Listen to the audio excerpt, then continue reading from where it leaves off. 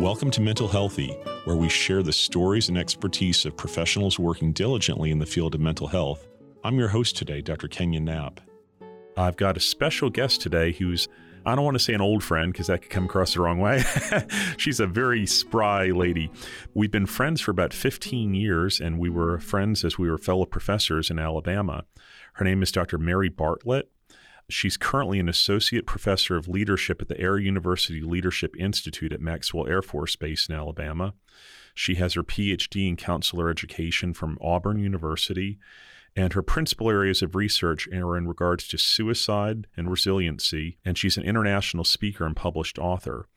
And I should also say she's worked with the military quite a bit. She's a mental health consultant and trainer for the Department of Defense, and she has served in that role for over 10 years. So welcome to the program today, Dr. Bartlett. Thank you so much. It's a pleasure to be here. Well, I'm glad to have you here. And we're going to be talking about a subject area you're an expert in regards to suicide. But I know you've said to me before that sometimes this can be a triggering topic to talk about suicide for a lot of folks. And what kind of feedback do you have on that? Well, I think it's always important to recognize that most people have been touched by suicide in some way in their life, whether they've known someone who's died by suicide or thought about suicide or they've lost a loved one to suicide. So I think that because this can be a provocative topic, to remind people that if this is triggering for them, that there is a national hotline, suicide prevention hotline, and they should contact or call 1-800-273-8255. That certainly is an option if something is triggering for them as they listen to this podcast, or to reach out to a mental health professional for some follow-up support if they need that. That's really helpful. Thanks for mentioning that.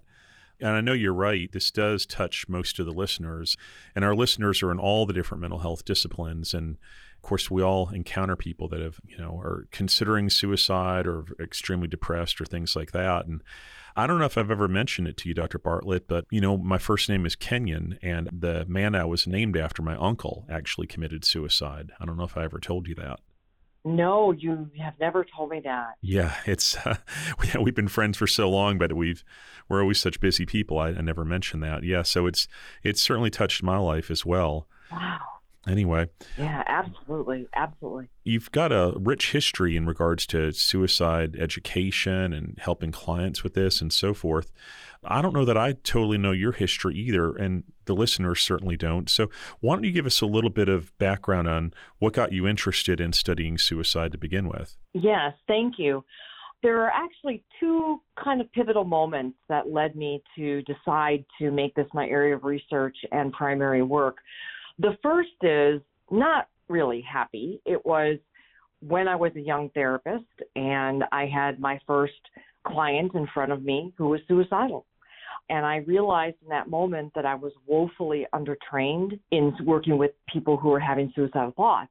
And the tragedy of this is that I did have enough wherewithal to know, okay, I obviously haven't been well trained in this and I need some help. And so I made sure the client who was in my office at the time with a family member was relatively safe so I could step out, and I went to what I considered to be or hoped would be my all-wise and knowing clinical director, and figured I'd let him know and he would give me the direction that I needed.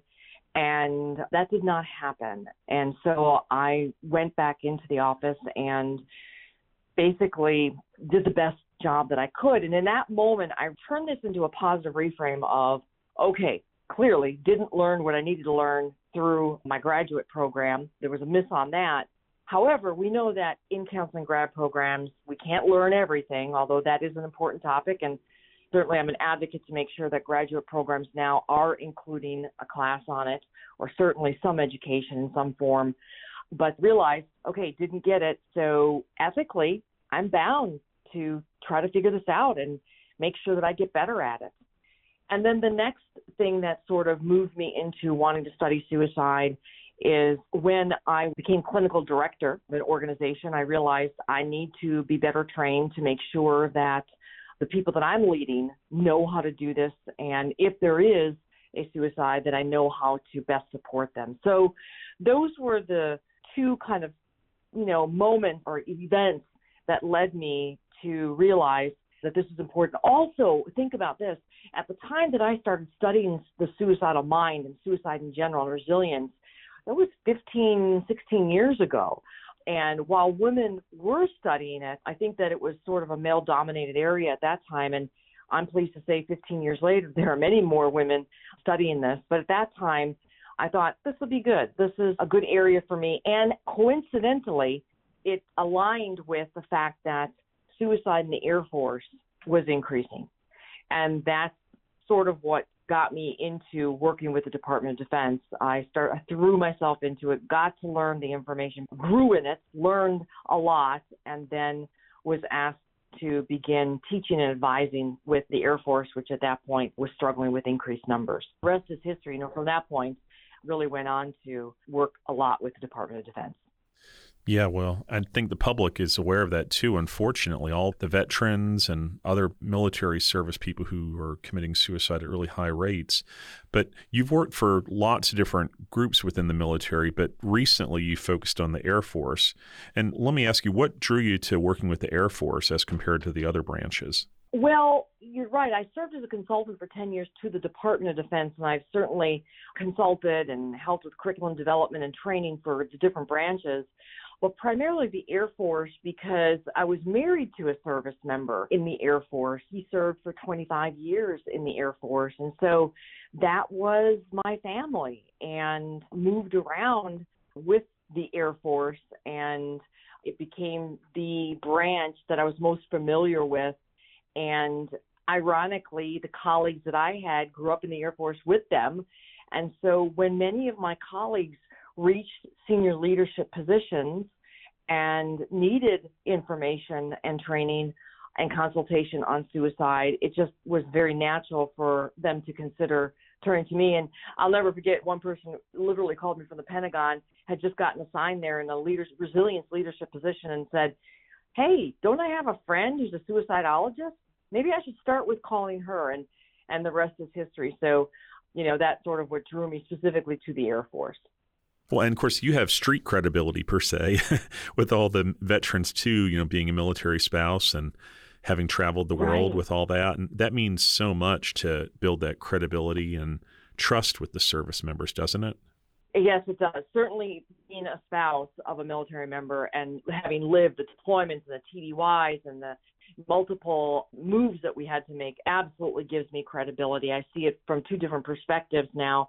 I also, for the past 10 years, while I was consulting with the DOD, a large part of my consultation was with mental health organizations, training psychologists, going to state organizations and training, the colleges and training social workers. And I really am privileged in that I've had a rich experience, vast experience, and broad in terms of the audiences that I've been able to educate, including counselor educators. And having been a counselor educator myself prior to taking this position with Air University and the Air Force, have, worked with hundreds and hundreds of students that were studying to be therapists. And I hold that near and dear because I really felt it was important to give back, and when I became an academic and became a counselor educator, of course, really was an advocate to ensure that at least my students were getting the education they needed to somewhat feel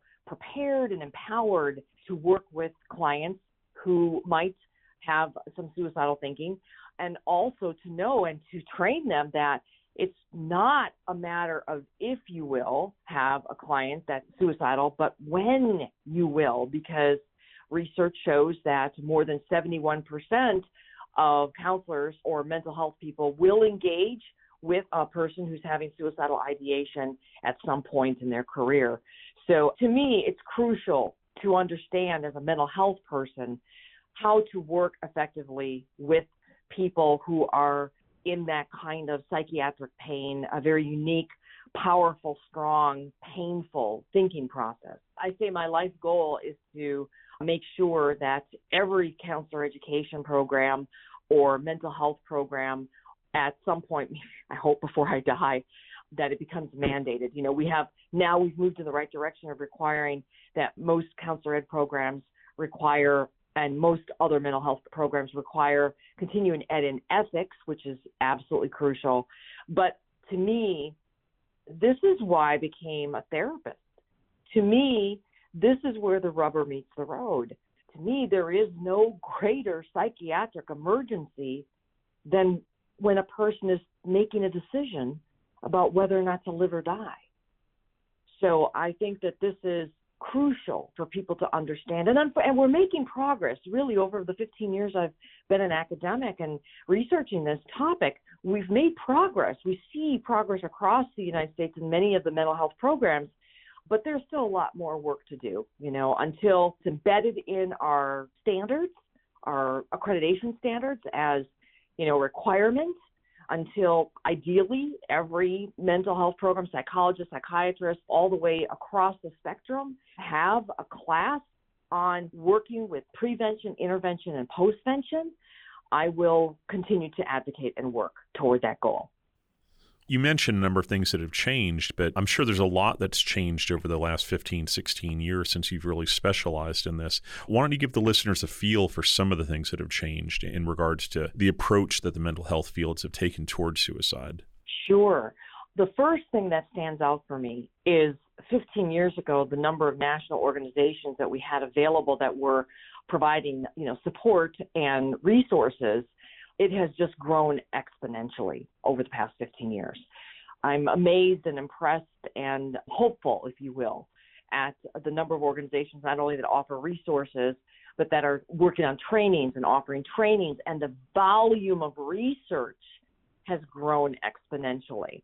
So we know much more about suicide than we did, and we should. We've been studying it now for an additional 15 years. It certainly was being studied long before I began studying it and made it a research area. And there was lots of information before 15 years ago.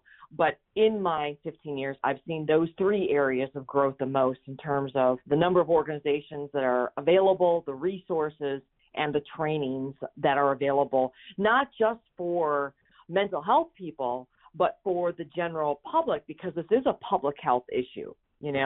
And we know that it's not necessarily the mental health person that's going to put eyes on someone who might be struggling with this first. It's probably going to be a family member, a loved one, a supervisor, a pastor, someone of that sort, which hopefully will lead them to getting the kind of strategic help that they need, the mental health that they need. However, we know that families are crucial, and getting messaging and training to them, first responder training is important. And those are the types of things I've seen grow in the past, nearly 2 decades. It's encouraging. I'm glad to hear that.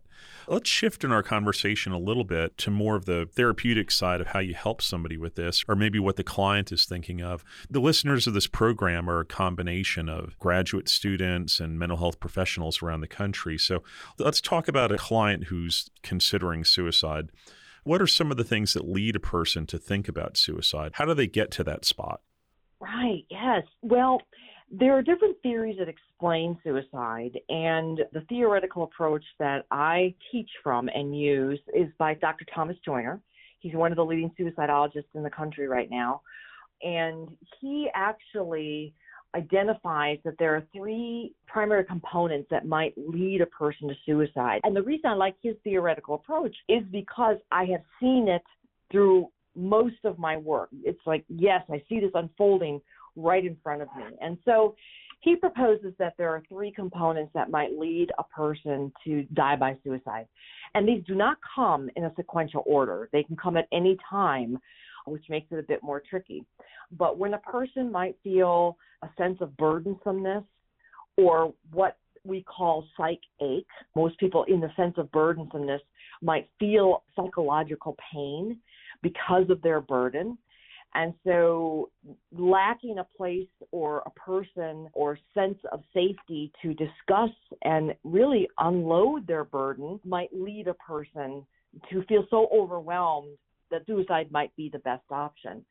The second component that a person typically feels that may lead them to that outcome is what he calls thwarted belongingness or disconnection. Many clients refer to it as disconnection. I don't feel connected to anything. And that makes sense. If you're feeling burdened by many life events or things going on in your life, you tend to disconnect from people and those organizations. So you might disconnect if you're feeling burdened and not want to share it, disconnect from your social environment and from your family members and from even your spiritual area in your life. And the third component is what we call acquired capacity, or developing a sense of fearlessness for death. And certainly when we are able to identify people who have that burdensomeness or the psychological pain and a sense of disconnection, we have a better chance to work with them. If they're identified and are willing to talk about it, we have a better chance of getting them to step back from dying by suicide. But when they have developed that acquired capacity and it joined with those other two components, that's when we have usually the need for a medical intervention. I teach a class on understanding the suicidal mind, and I think the most important part of this answer, aside from theory, is really just understanding that it is psychological pain that someone comes to, where they truly go into what we call constricted thinking and have at that point ruled out other options for how to reduce their pain. And so a lot of research shows, and certainly I don't want to rely only on the research, but my living examples of hundreds of clients that I've worked with that are experiencing that psychological pain that has gripped them so closely that they don't think they can go on. They do not see the possibility of that pain ever going away. And that is sort of, to me, the underpinning and strong part that leads a person to actually believe and come to know, in their mind, that dying is easier than getting up and living the next day. And so the work of mental health providers and family members, too, is to help this person understand that in this moment when those three things are converging, that they're not seeing clearly, and that now that they've told their story, we can work together to hopefully find ways to reduce that psychological pain, and if in doing so, might pave the way for them to not die by suicide and that they can tolerate living. So that's sort of the approach that I teach from, is the Dr. Thomas Joiner's approach. And of course, there are other aspects, different approaches, and I think he pulls from many of them, but that's the easiest way to describe how does a fairly rational person reach a place of wanting to die. And I think another important aspect is to remember that there's no one thing that leads a person to that decision of suicide. Generally, it's a compilation of things that have led to their burden that seem impossible to get through or past. I want to make sure I mention that because to me, in my experience, there's usually a final straw, if you will, that breaks the camel's back. And there is a moment of great impulsivity to eliminate that pain because it becomes unbearable. But it's important to understand that when we do a psychological autopsy following a suicide, where we try to unfold what really transpired and led this person to this outcome, we discover more often than not, and most times, that there were multiple factors, social, economical, familial factors that led to that outcome. Yeah, that's an interesting term you just used there, psychological autopsy.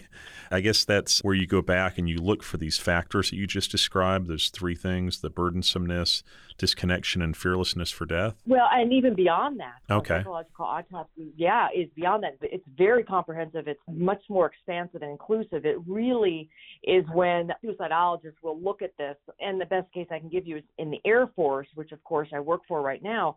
There are people that are trained to do psychological autopsies that gather all this information. What were the many, many things that may have led to it? Now, the reason, the value, I think, part of the value of doing a psychological autopsy is that it helps us understand what were the things that were happening so that we might be able to better train therapists and provide better resources do better research or focus research in particular areas, but to know how to help families and what elements might stress someone out so that we can direct our attention and support to them. So there's multiple value in doing a psychological autopsy. It leads to, again, doing the right research, focusing on identifying potential risk factors and being able to support people through that and lead them, again, to a different outcome. So a psychological autopsy, I think, is very crucial and yields a lot of good information.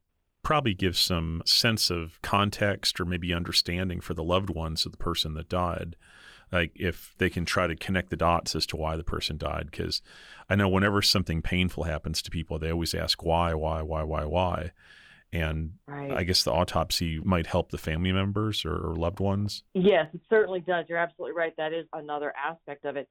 Unfortunately, there isn't a psychological autopsy on every suicide. That's actually what makes the Department of Defense a little bit unique.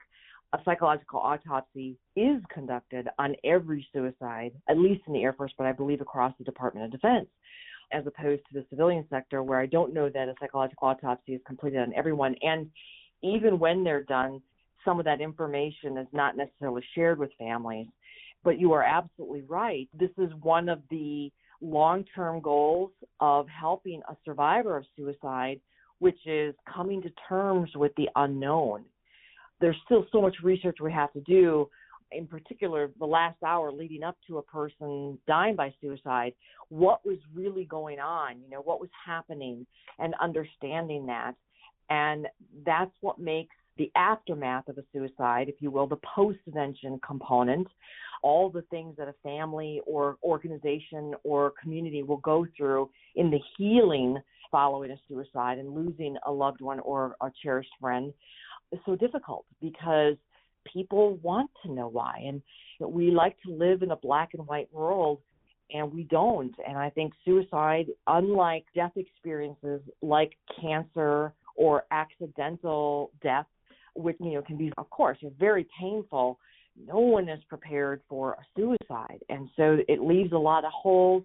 And part of the goal in helping a survivor of suicide is to move away from the endless search of why and come to terms with the healing process and how to move forward. And with any grief process, understand this part of their life to move forward, which is a very difficult thing because you are trying to search for an answer. You're making me think of so many things as you're bringing all this up. Like when you mentioned, and there's certain words that jumped out at me. The first of Dr. Joyner's points about burdensomeness, a sense of that. I know a lot of mental health professionals get a little bit scared of suicide issues because, we don't want to have one of our clients or patients commit suicide. We think, well, did I do something wrong or something like that? So a lot of times people avoid it. But I want to share a rationale with the listeners of, I've got a lot of different kinds of listeners, but some of them are faith-based. And for those who are Christians, in the Bible in Galatians chapter 6, verse 2, it says, bear one another's burdens and so fulfill the law of Christ. And so your first point about Dr. Joyner is people have a sense of burdensomeness. And when we bear each other's burdens, when you share your struggle with somebody else, it's taking a lot of weight off you. But my experience when I've seen people share is that they might feel like they're taking 50 pounds off their back by sharing with me. But for me, it's only like 10 pounds on me. Yeah. I care and it takes it off them. But when we share our burdens, it really divides the burdens. It makes it easier to deal with. So I just wanted to share that because, the people of faith certainly have a rationale for helping people who are struggling with suicide. I actually want to follow up on that and Yeah, say, sure. I'm glad that you mentioned the spiritual component because we know that protective factors for many people is having a spiritual connection. Again, not necessarily a religious connection, but some sort of spiritual domain to their life. And that can actually strengthen them and protect them. And I really believe that we don't talk about spirituality enough. Again, now, when you're a therapist, you have to be very careful about not imposing your spiritual or religious beliefs or values onto a person who's struggling with thoughts of suicide. That's really critical. However, I think we undermine the value of exploring with a person what their protective factors are and building that into the discussion to grow their hope. And if spirituality is one of them, then we need to go there. And I think because while we have obviously many people that practice mental health from a spiritual perspective, we have many therapists that don't. And I think that we just don't talk about it enough, perhaps, or encourage mental health people to really build on that aspect as a protective factor and explore it, because certainly, to me, it makes sense. We're talking about a person who's struggling with their existential existence. Do I belong here? Should I belong here? Would my family be better off without me? What would it be like to die? And I think that I would like to move in the direction of helping people have permission, if you will, to gently, and you have to do it well. You have to know how to do it. That's why education is so important, to know, how do I explore that very sensitive domain with someone without imposing my own values, but recognizing that spirituality can be a protective factor. We certainly try to train students here at Liberty how to do that, but I know it varies across the country, and so we're grateful that there's people like you out there trying to train people about protective factors. And that actually sort of leads into my next question. What do mental health workers need to know about working with people who are having suicidal thoughts? What they need to know is that many people have ideation and never attempt. And I would also want them to know that people who attempt suicide, we know research shows many and most do not go on to die by suicide. So just because you have the thoughts doesn't mean the person is going to die by suicide, and those who attempt may not go on to die by suicide. The important thing is to encourage mental health members to, early in the work with someone, explore those thoughts, to know if they need to fold them into the therapy, and also, even if a client doesn't initially present with suicidal thoughts, therapy in and of itself can conjure up and trigger and go in many directions that we can't foresee. And so to continually monitor and inquire about any triggers or thoughts about suicide. This is not a once and done assessment. Part of the assessment of suicidality is across the spectrum of the relationship as long as you are in therapy with someone. So that's the first thing. And to bear in mind, Kenyon, there are so many myths about suicide, and many have been debunked. And unfortunately, we need to help the public know and understand, as well as our own mental health organizations and providers know, that many of the myths that are out there, unfortunately still out there, we need to talk about and educate people on. For example, one of them being, if we talk about suicide, that it puts the idea in their head. I mean, that is just not true. And in fact, for many, many years, research has indicated the exact opposite.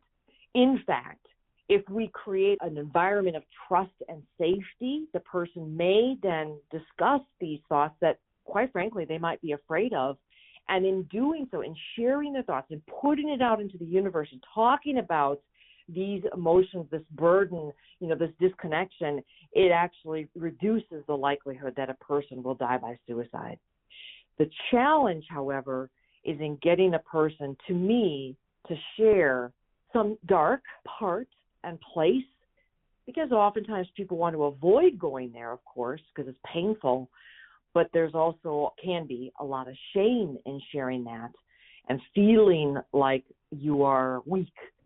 And the message, I know that the general public, that the national organizations are trying to communicate to people who might be thinking about suicide or struggling with depression and anxiety.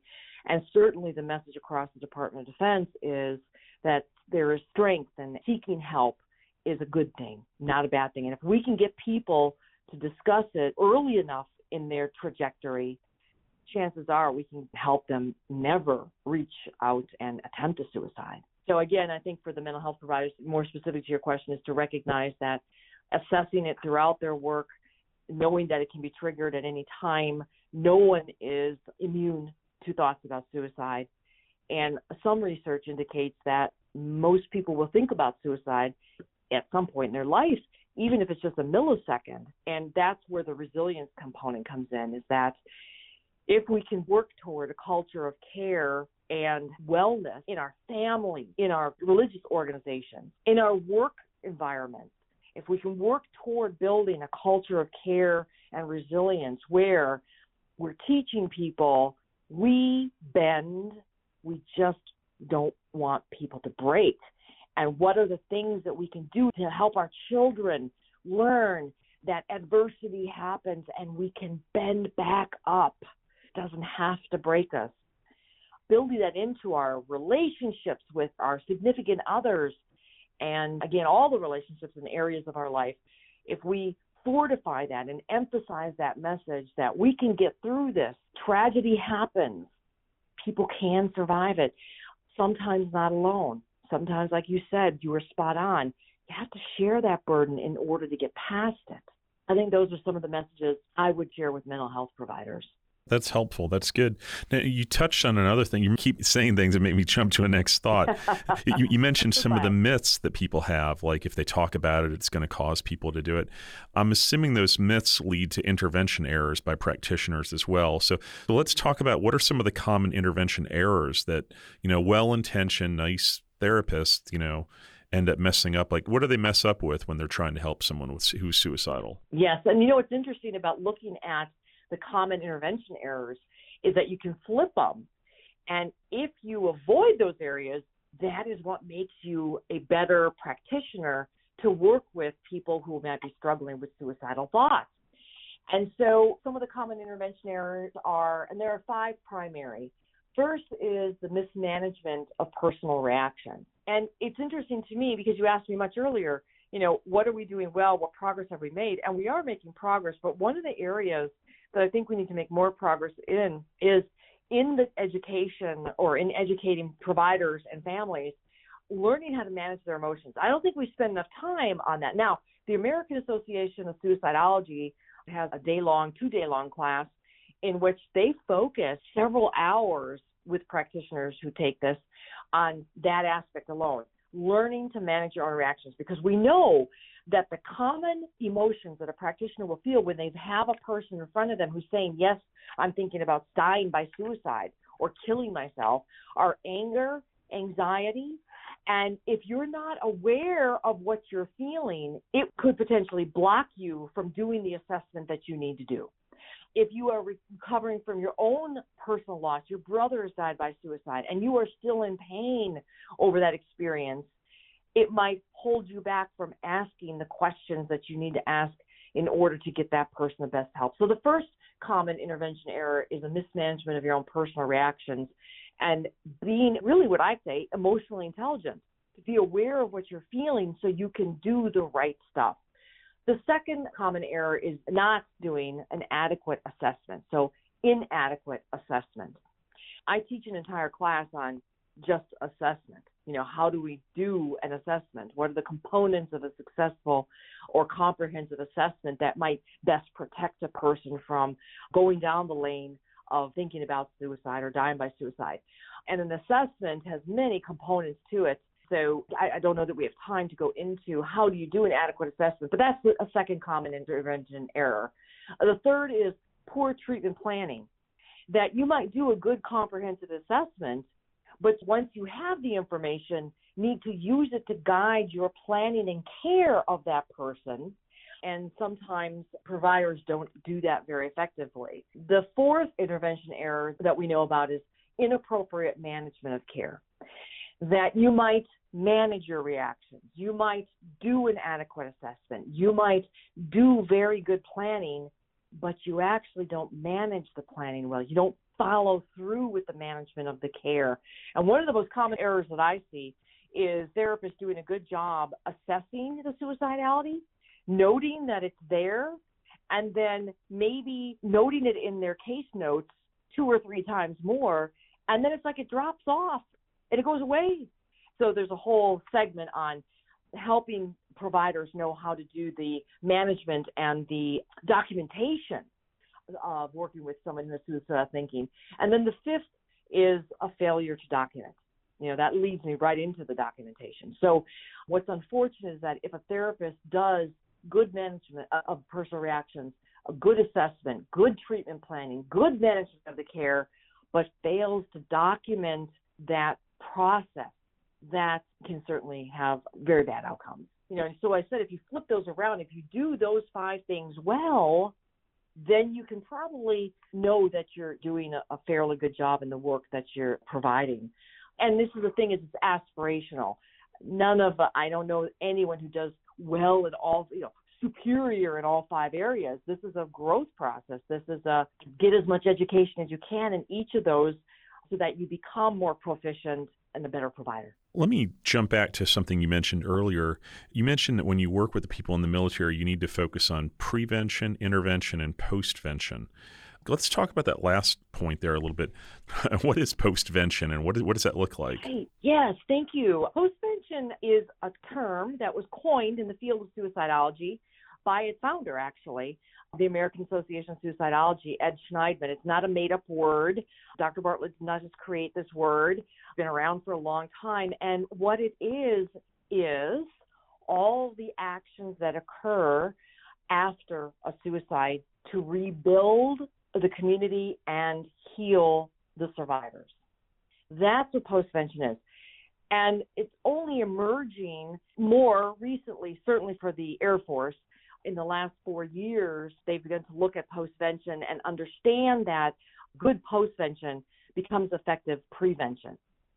And what I would like to share is that there are many things that therapists can do in the postvention phase that might actually prevent another suicide or the family member from also dying by suicide, which is the contagion effect. There are strategic goals that can be implemented that might reduce the likelihood of someone else in the community dying by suicide. But there's a whole process to how do we take care of our survivors? What are the mental health goals we want to help them reach so that they recover? And there are 3 primary goals to good postvention.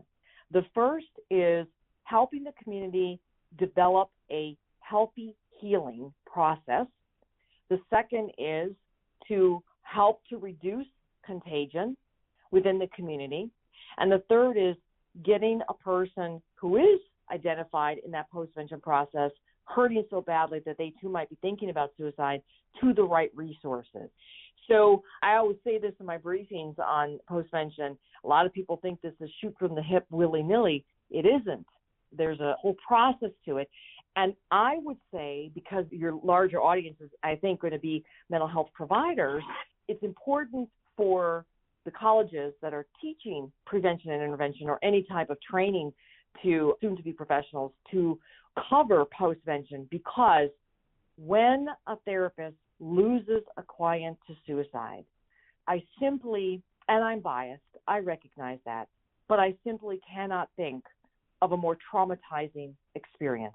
Of course, because I have worked for so many years with chronically suicidal clients, have lost clients to suicide, and having worked in the Department of Defense for so long, I have lost airmen and soldiers and Marines and the like to suicide. For those of the listeners out there, they can testify to the fact that losing a client to suicide has a profound impact on not just who you are and how you practice from that point on as a therapist, but who you are as a person. And so we need to do a much better job of supporting clinical survivors of suicide, as well as family members who lose a loved one to suicide, with the goal being to potentially prevent another one. You're bringing up a lot of good points, about things we can do as individuals, but let's expand a little bit. Let's think about this in a little bit more of an advocacy kind of way, maybe for a second. I know you and I have both been counselor educators for a while. So let's talk about the counselor education field for a second. What changes would you like to see in the counselor education field in regards to the way they approach suicide, whether it be training or intervention or whatever? What are some of the changes you'd like to see? Sure. The first is really basic, to help educators become less fearful of suicide. It is fear-provoking. I mean, when you are sitting there and you have the responsibility of a person, influencing the decision of whether or not they might live or die, that's an ominous position to be in. So the first is to help them get past the fear. The second is for the programs to about it, to teach it, to actually build it into the curriculum. We have to get that done as a basic, a foundational thing. To my knowledge, many programs out there, whether you're psychiatry, psychology, social work, clinical counseling, until we build that in as a requirement, because again, we know it's not a matter of if you're going to have a client who's thinking about suicide. So to me, this is how I describe it. It's the equivalent of needing brain surgery and getting a brain surgeon, who's only had 3 hours of training. We can do better than that. So my vision, my advocacy, what I'd like to see change is that every clinical program, whatever kind of clinical program it is, has a requirement to teach a semester-long class on working with suicidal clients. Not an optional, not an elective, but look, you're going to be dealing with this, and we are remiss if we don't teach you how to do this and recognize that there are 3 components. We can't just teach you prevention and intervention. We also have to teach you postvention. And then the next part of that, there are so many things I wish for if I had a magic wand. The next thing I would wish for is that we bring into that training that deeper focus, not only explaining the theories that might lead a person to it, but really honing in on the pain, the psychological pain, and helping therapists really understand, particularly, because we teach empathy. But empathy doesn't mean that you've gone through the experience. So we have lots of providers that have not thought about suicide. Many have, actually.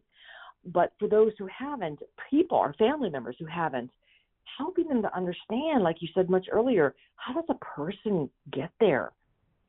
How does a person get to that place of profound sadness? So I think doing a better job of folding into any training, understanding grief better, understanding, I would submit, spirituality better, understanding resilience more, understanding wellness overall, and self-care. Because this is, in my opinion, one of the hardest things for therapists to move past.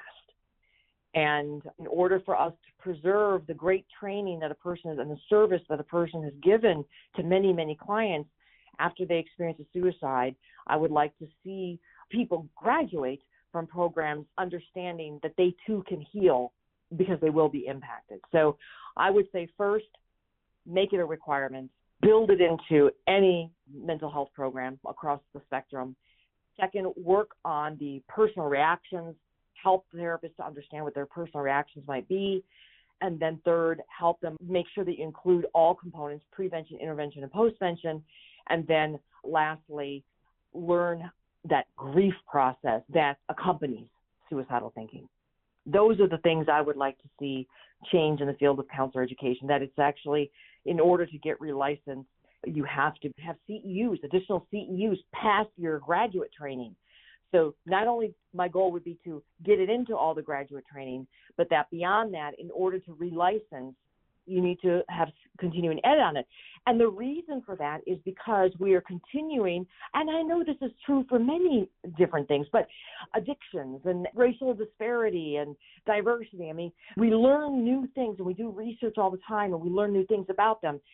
But those issues aren't suicide. They aren't about whether or not a person lives or dies. And so I think that continuing education, because this field is constantly changing, we have to, and this is the gatekeeping part, make sure therapists are staying current in evidence-based information and best practice. This is not something we can say you can do willy-nilly. We need to make sure that people are being updated on how to intervene appropriately. I know right now in the field, all the different mental health fields, there's a big focus on crisis and trauma work. There's an expectation that you're going to deal with suicide in that category per se. But right. I do know in some programs, suicide gets real quick. They sort of cover it, but they don't necessarily address it with the level of intensity and information that's needed. Right. Hopefully that'll improve. And Kenyon, you're right. That was a pivotal point in many mental health programs when crisis was emphasized in accreditation standards. You must have a crisis class, but again, doesn't necessarily define, and I may not know the newest accreditation standards for some organizations, but unless it specifies, something on suicide, you can sort of fold into that class what you want. And you're right. Research shows that the average practitioner gets less than 4 hours of training in working with suicide. I think we're making significant progress, and many programs are. However, we still need to work on that. It's a gap area. Well, I want to be respectful of your time, so let me just squeeze in one last question if I could. Now, you mentioned earlier that you've experienced your clients some have died by suicide. Let me ask you, let's say you're talking to someone right now in our listening audience. What advice would you give a professional out there, mental health professional who experiences losing a client? What are some of the things maybe you've been through that might help somebody out there? The first thing is that to anticipate and understand that it's very natural to go through a myriad of feelings. There is no feeling that you could be experiencing as a result of this that I would consider inappropriate, okay? That's the first thing. The second thing is you might think that you can get past this without getting additional support, but I do not find that to be the reality. I think that any therapist who loses a client to suicide needs to have not only more intensive supervision to help them rebuild and kind of reground themselves, but also probably needs to seek out their own counseling support to process through, again, what I consider one of the most intense experiences of a provider. The third thing is to remember that this doesn't go away overnight. Like I said earlier, it's going to impact you for the rest of your life. And also to know that even with the right supports and the right counseling, this will be a part of your practice. And so you're going to think about this probably for the rest of your life, and that's not uncommon.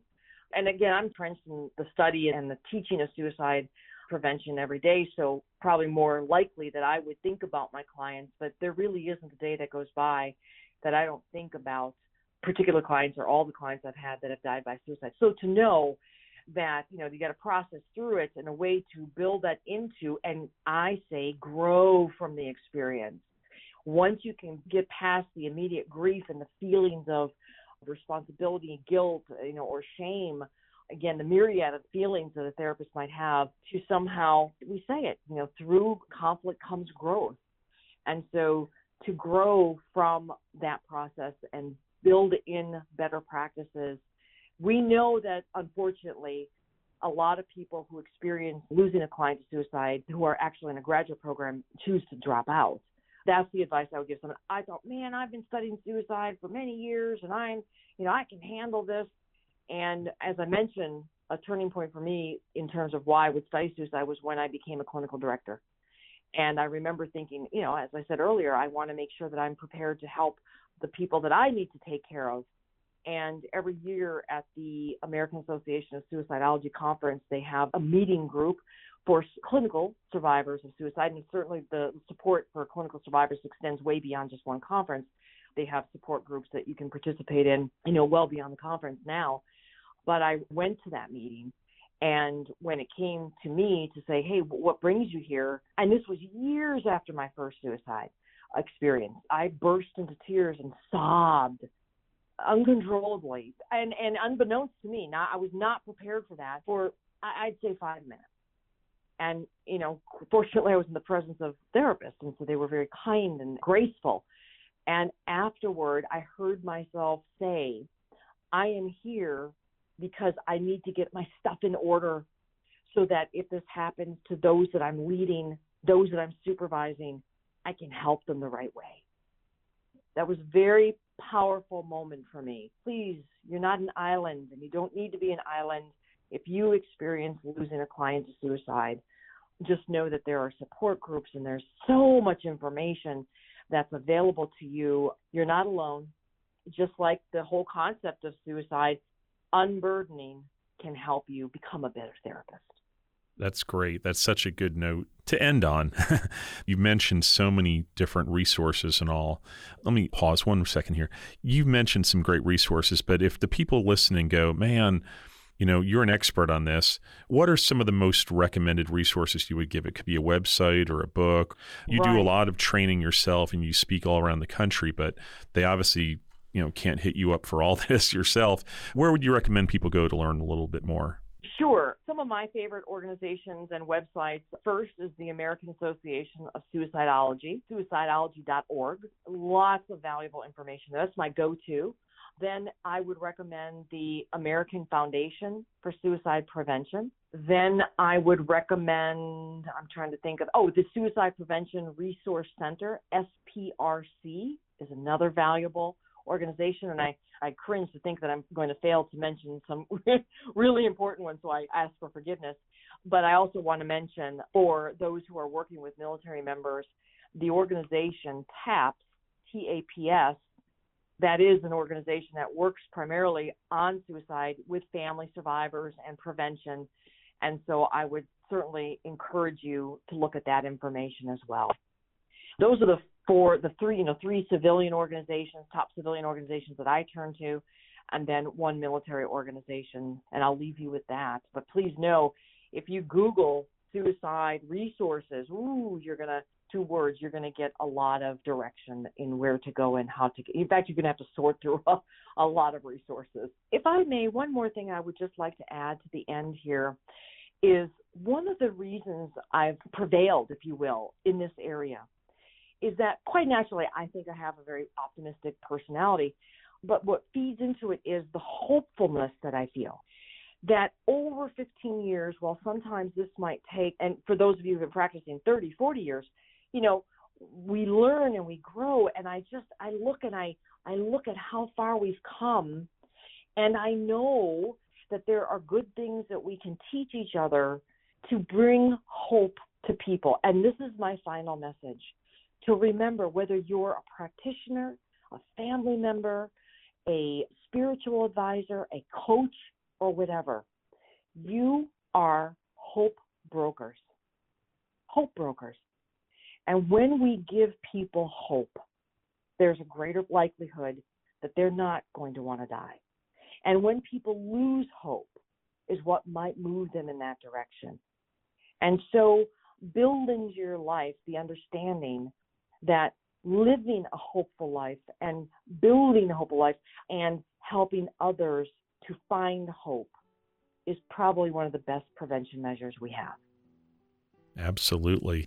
I couldn't say it any better than that, so that's excellent. Thank you so much, Dr. Bartlett. We really appreciate it. And once again, listeners, this is Dr. Mary Bartlett, specializing in suicidology and how to help people with that. Thank you for being on the program today, Mary. It's a pleasure. Thank you for inviting me. And so, listeners, if you like this, and I know you've learned a lot today, please click like and subscribe to the program and get it every other week. Thank you for joining us for another episode of Mental Healthy. Please be sure to subscribe for more episodes and share the podcast with your friends and colleagues. You can find this podcast on all your favorite podcast platforms. We hope you join us next time for more on Mental Healthy. Music for this podcast is licensed under Creative Commons by Excel Music Publishing at freemusicpublicdomain.com.